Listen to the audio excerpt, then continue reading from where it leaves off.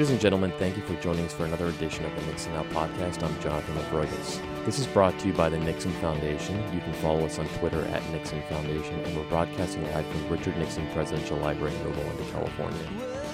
We're here with renowned historian of America's First Ladies, Carl Anthony.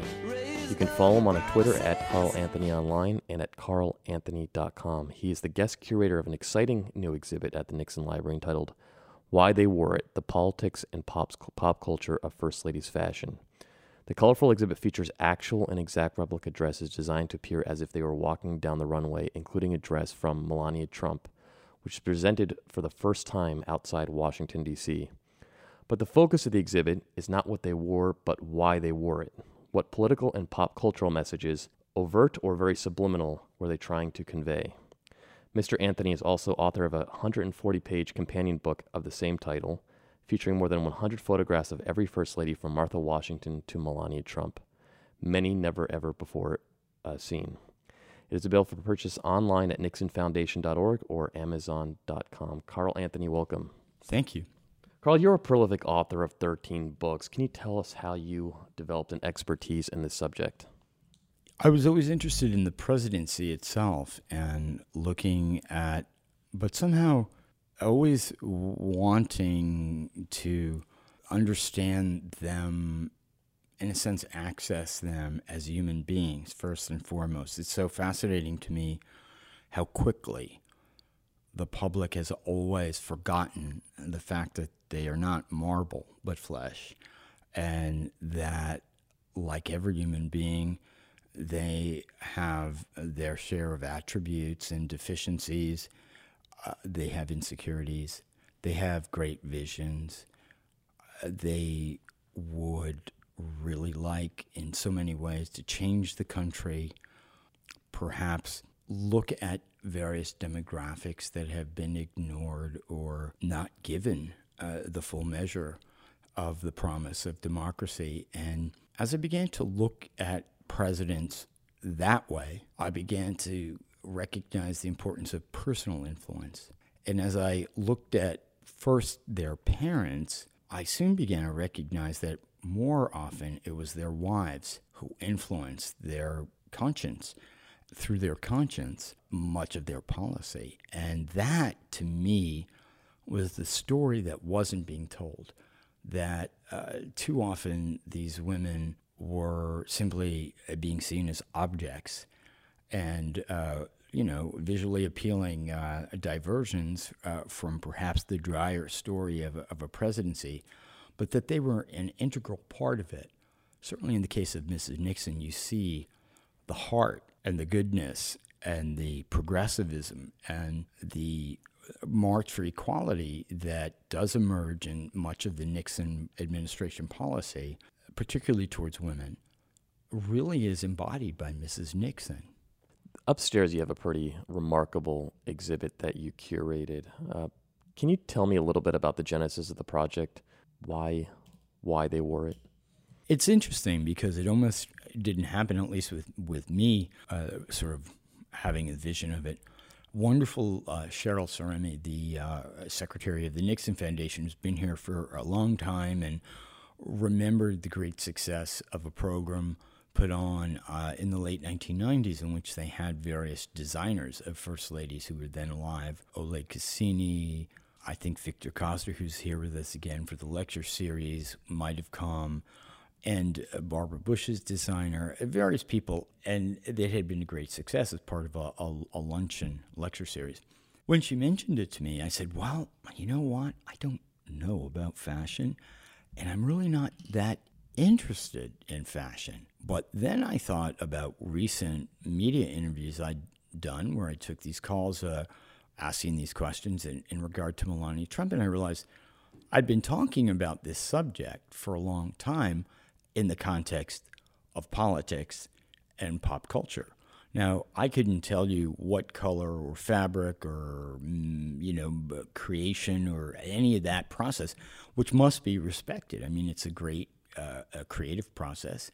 It's an important part of the national economy.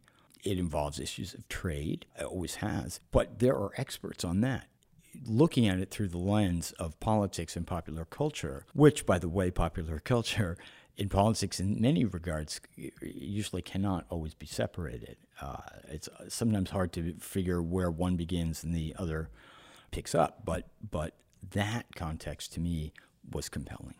In this companion book, you compare the dress of royalty in kingdoms of the past with the Puritan simplicity of those of the American Republic. How did American leaders view dress at the founding of the Republic, and how did their wives usually dress? Really excellent question, because we do have a letter of George Washington's written just a year after he became president. The letter is written in 1790. He became president in 1789, in which he explicitly stated to a woman who was a friend of both his and his wife that he and Mrs. Washington would be dressing in only American manufactured clothing.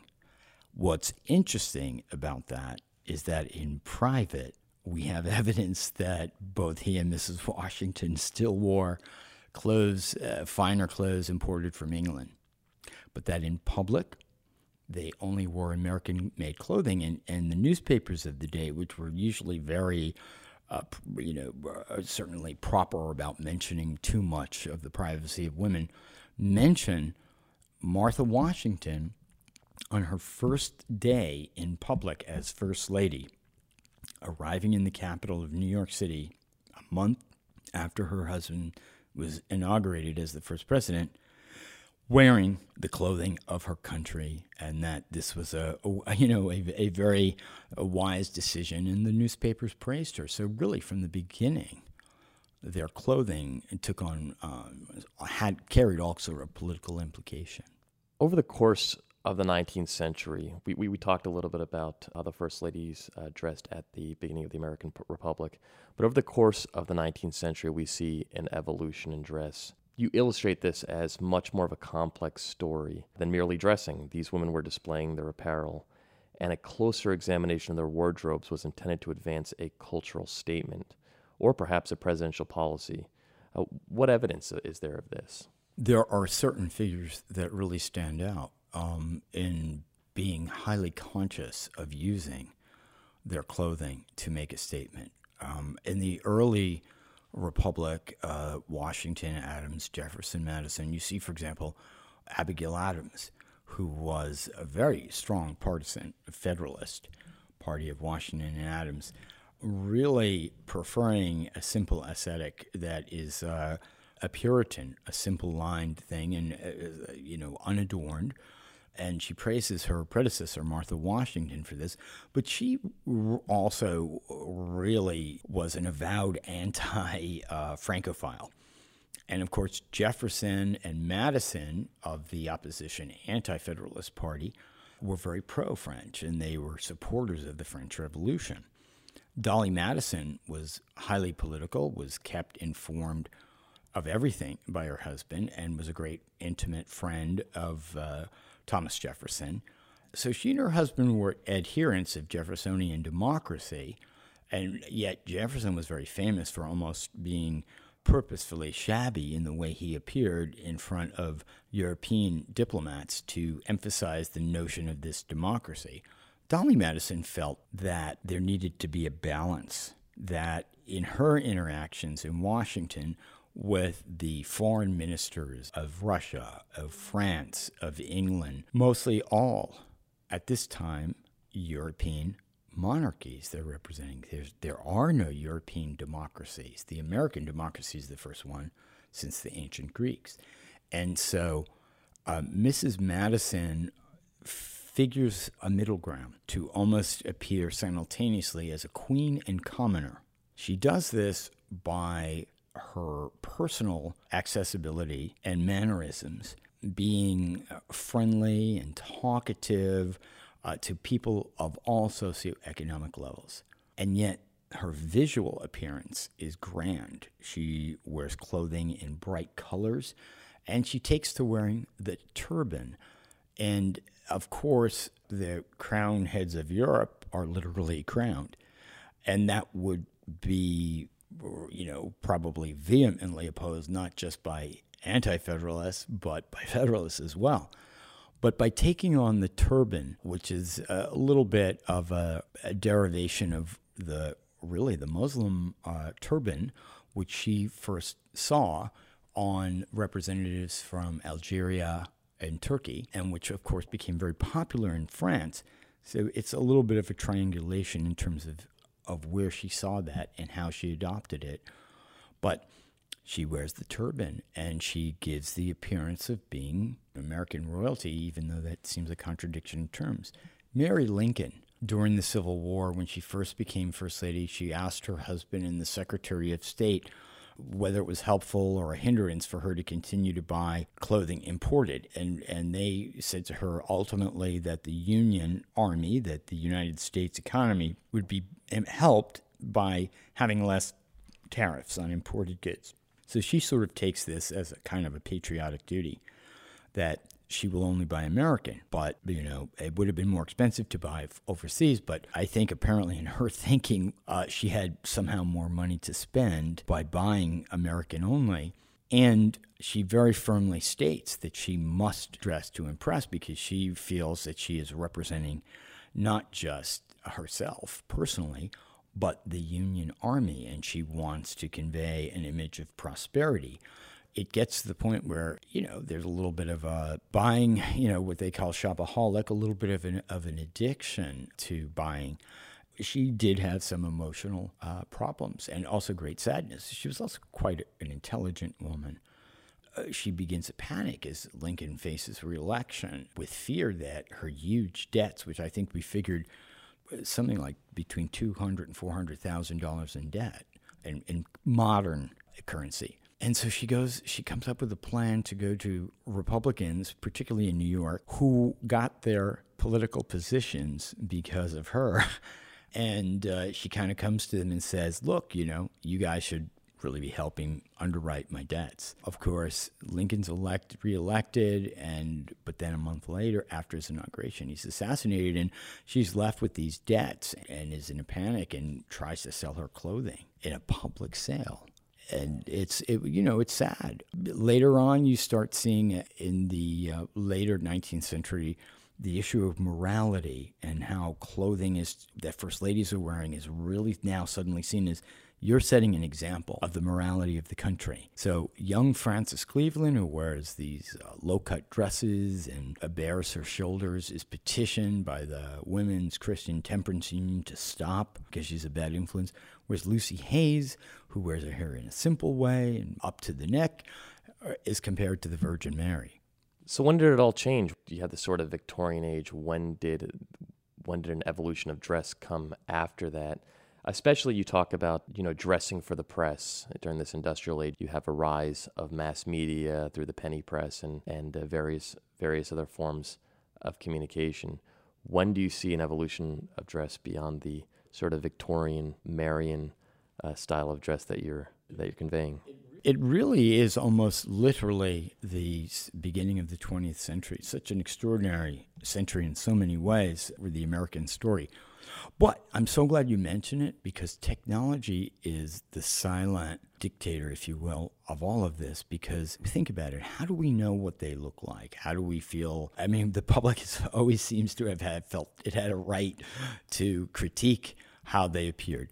But it starts with engravings, and then you see lithographs. There's engravings of Mrs. Washington sold that don't look like her. Then Dolly Madison, an engraving from a painting. Then Mrs. Polk in a colorized lithograph. Photography starts 1840s. You begin to see drawings in newspapers, and eventually photography. The technology permits their actual photographs to be published first in magazines, which is on a higher fiber paper, and then newspapers, 1900. The same year, Ida McKinley is the first to appear in moving pictures, newsreels.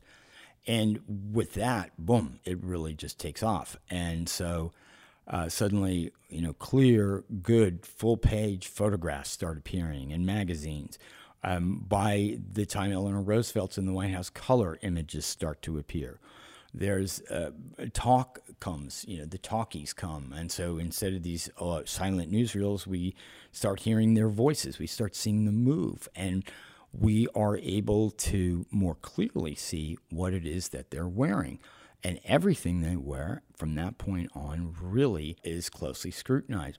Some women, like Florence Harding, who was a feminist and, her husband's the first elected after women get the right to vote, encourages women to feel free to make the choice on how short they want to wear their hemlines because, of course, this is the era of the flapper. Eleanor Roosevelt uses the opportunity of the coming war in Europe, particularly in France, and the encroachment of that on the French fashion industry, to promote the American fashion industry, but with the caveat of supporting buying clothing that carries a union label to support garment industry workers. Mamie Eisenhower in the 1950s, you see the great consumerism of the post-war era. She loves the color pink. Suddenly that becomes the most popular color, but all these other smaller industries around the primary fashion industry, she unwittingly helps, really prop up, whether it's the main fur trappers whose sales are lagging and she accepts a coat,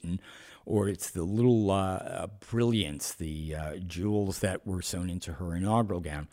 In fact, she wears so many of these like little straw hats that it turns out we import our straw from Ecuador, and Mamie's little straw hats were set such a popular trend that it's been said that the economy of Ecuador was basically saved by Mamie Eisenhower's hats. You then see Jackie Kennedy using it as a tool of Cold War. Basically, with the Kennedy administration comes a change in State Department policy saying rather than using economic threat of war, we try to attract support from the non-aligned nations by a policy of attraction.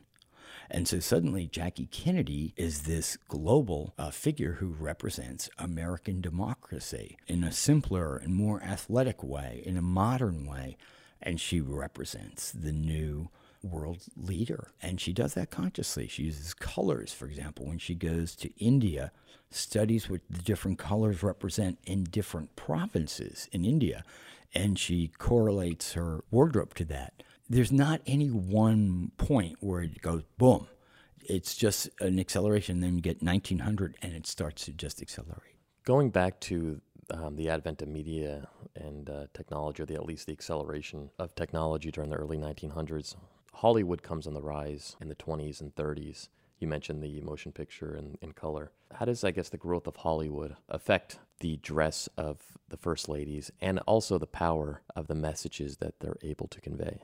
You have a few examples of some women who have foresight into this and the power of Hollywood, the power of entertainment, really the emergence of celebrity. Mrs. Theodore Roosevelt, Edith Roosevelt, was very old school, and she despised any kind of personal publicity about how she lived her real life, about her family. But her stepdaughter, Alice, loved publicity, and she's often been identified as really the first American celebrity, certainly the first American female celebrity.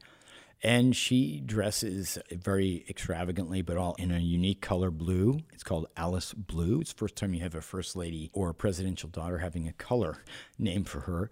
And she is the one who chooses her stepmother's, the material for her stepmother's inaugural gown because she saw it at the St. Louis Fair, 1904, and knows that this will bring in great publicity. Mrs. Taft, conscious of electricity and going to the inaugural ball in 1909, she was wearing an ivory gown that she helped very much oversee and design, realizing that it was going to be washed out by all of these electric lights in this big hall. So she has little pink brilliants sewn into that, so it will sparkle. Mrs. Harding is the first to have a name designer, a man who made his reputation as a costume designer for Broadway shows, Harry Collins, and she even writes the introduction to his book. Grace Coolidge, who, really was essentially a somewhat conservative, middle-class housewife, native of Vermont, went every summer, lived on the farm there with her husband in the family farm. Contrary to that persona, starts wearing really radically short dresses, heavily beaded. Now, still cameras And movie cameras can't and don't capture Mrs. Coolidge in these dresses, but there are very detailed descriptions of them. Indoor photography was really coming, of age, but it was still studio kind of photography with proper lighting. It's not the sort of things where you took pictures inside the East Room and you saw them. So we have actually very few, until Eleanor Roosevelt, pictures of these women sort of on receiving lines or at receptions. It's so interesting. I remember an interview I did with Betty Ford when we were talking about her consciousness of First Ladies, and she said she remembered as a young girl, which she was born in 1918, that Mrs. Coolidge was held up. Like, what is Mrs. Coolidge wearing? And that was used as a sort of a model for other women to base their wardrobe on, and that Mrs. Coolidge's picture was in like the Sunday rotogravure section of the old newspapers with movie stars. So they were kind of mixed in. Since we're at the Nixon Library, we have to talk about Pat Nixon. You had talked a little bit about Jackie Kennedy. Certainly she was a tough act to follow in terms of her dress and the grace in which she portrayed herself. Lady Bird Johnson follows, and then Pat Nixon. In your chapter, you call Pat Nixon the California girl in pants. She came across very feminine, but did she also exhibit any feminist qualities as First Lady?